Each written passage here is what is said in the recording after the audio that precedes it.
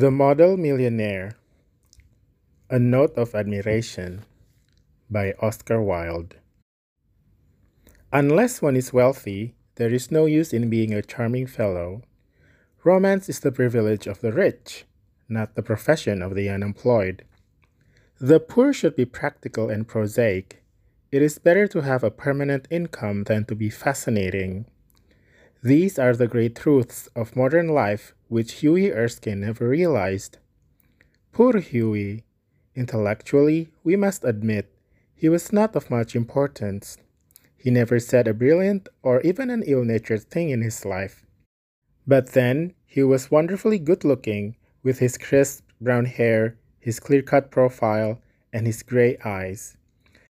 He was as popular with men as he was with women, and he had every accomplishment except that of making money.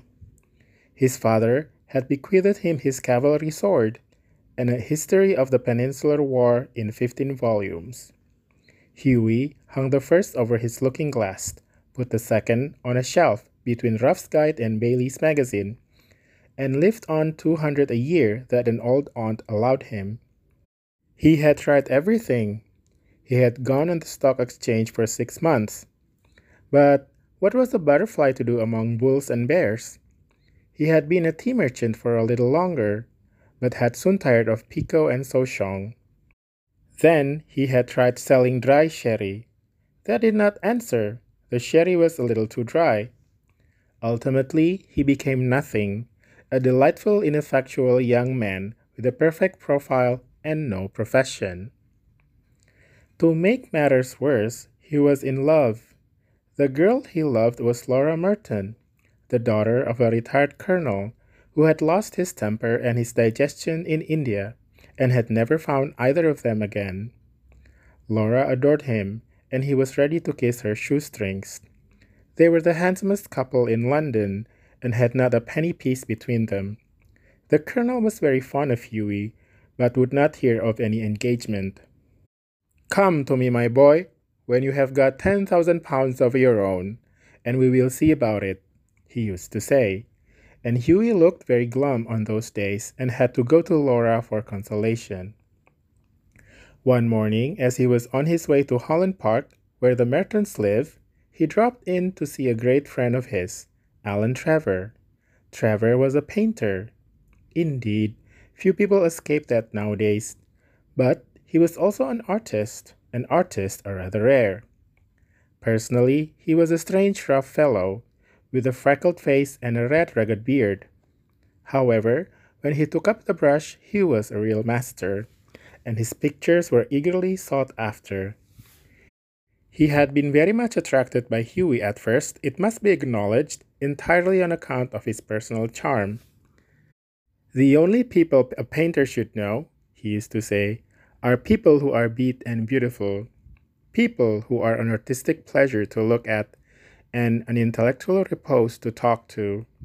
Men who are dandies and women who are darlings rule the world. At least they should do so." However, after he got to know Huey better, he liked him quite as much for his bright, buoyant spirits and his generous, reckless nature, and had given him the permanent entree to his studio. When Huey came in, he found Trevor putting the finishing touches of a wonderful life-size picture of a beggar man. The beggar himself was standing on a raised platform in a corner of the studio. He was a wizened old man with a face like wrinkled parchment and a most piteous expression. Over his shoulders was flung a coarse brown cloak, all tears and tatters. His thick boots were patched and cobbled, and with one hand he leant on a rough stick, while with the other he held out his battered hat for alms. "What an amazing model!" whispered Huey as he shook hands with his friend. "An amazing model?" shouted Trevor at the top of his voice. "I should think so. Such beggars as he are not to be met with every day. A trouvé, mon cher, a living Velasquez. My stars, what an etching Rembrandt would have made of him!" "Poor old chap," said Huey. "How miserable he looks. But I suppose, to you painters, his face is his fortune?" "Certainly," replied Trevor. "You don't want a beggar to look happy, do you?" How much does a model get for sitting? Asked Huey, as he found himself a comfortable seat on a divan. A shilling an hour. And how much do you get for a picture, Alan? Oh, for this, I get 2,000 pounds, guineas. Painters, poets, and physicians always get guineas. Well, I think the model should have a percentage, cried Huey, laughing. They work quite as hard as you do.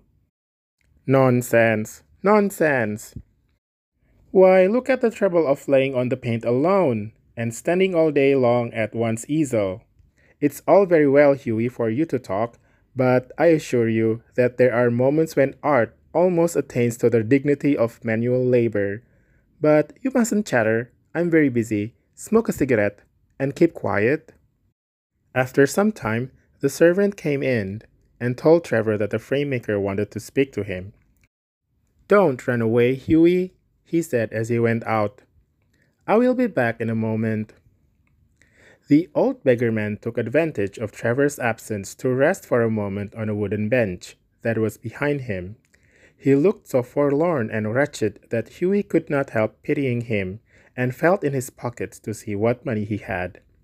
All he could find was a sovereign and some coppers. Poor old fellow, he thought to himself. He wants it more than I do, but it means no hansoms for a fortnight. And he walked across the studio and slipped the sovereign into the beggar's hand. The old man started, and a faint smile flitted across his withered lips. Thank you, sir, he said. Thank you.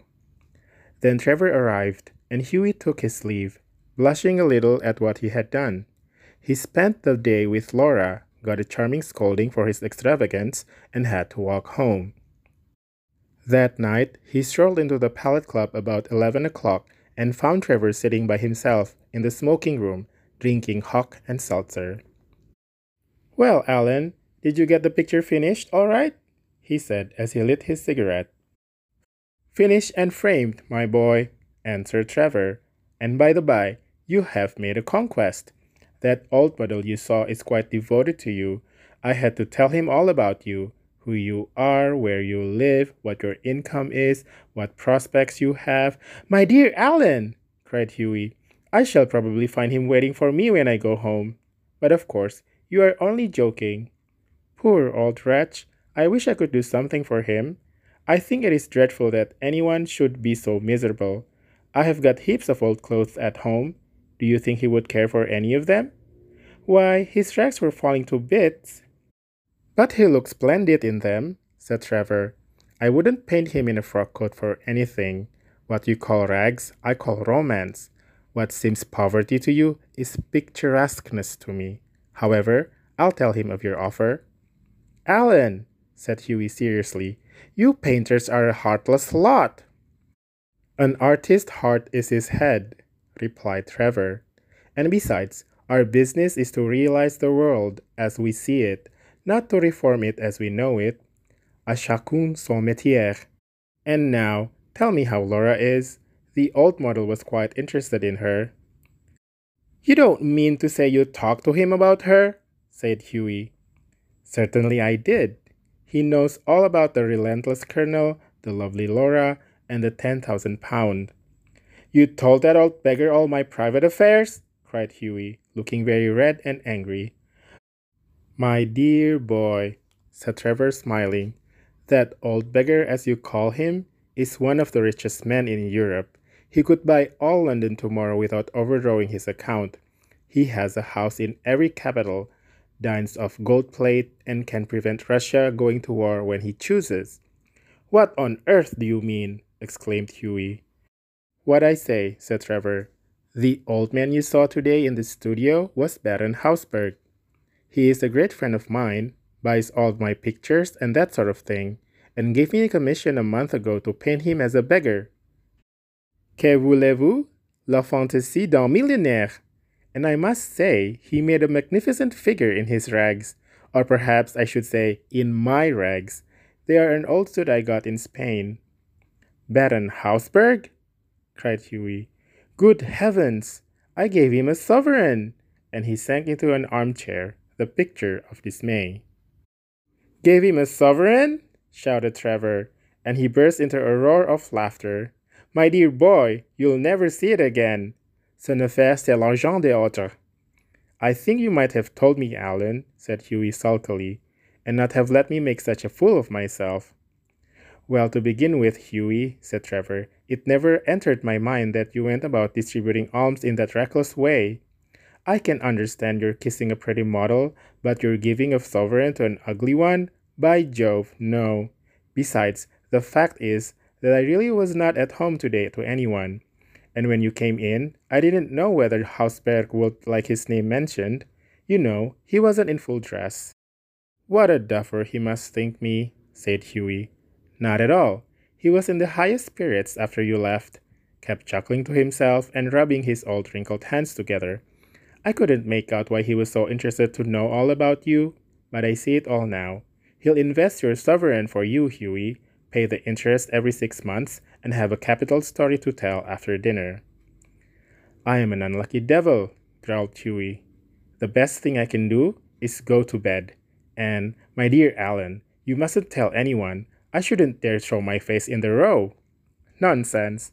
It reflects the highest credit on your philanthropic spirit, Hughie. And don't run away. Have another cigarette, and you can talk about Laura as much as you like. However, Hughie wouldn't stop, but walked home, feeling very unhappy and leaving Alan Trevor in fits of laughter. The next morning, as he was at breakfast, the servant brought him up a card on which was written, Monsieur Gustave Nodon, de la part de Monsieur le Baron Hausberg. I suppose he has come for an apology, said Hughie to himself, and he told the servant to show the visitor up. An old gentleman with gold spectacles and grey hair came into the room and said, in a slight French accent, Have I the honor of addressing Monsieur Erskine? Hughie bowed. I have come from Baron Hausberg, he continued. The Baron? I beg, sir, that you will offer him my sincerest apologies, stammered Hughie. The Baron, said the old gentleman with a smile, has commissioned me to bring you this letter, and he extended a sealed envelope. On the outside was written, A wedding present to Hugh Erskine and Laura Merton from an old beggar, and inside was a cheque for £10,000. When they were married, Alan Trevor was the best man, and the Baron made a speech at the wedding breakfast. Millionaire models, remarked Alan, are rare enough, but by Jove, model millionaires are rarer still. That is the end of the story. Thank you for listening, and see you next time.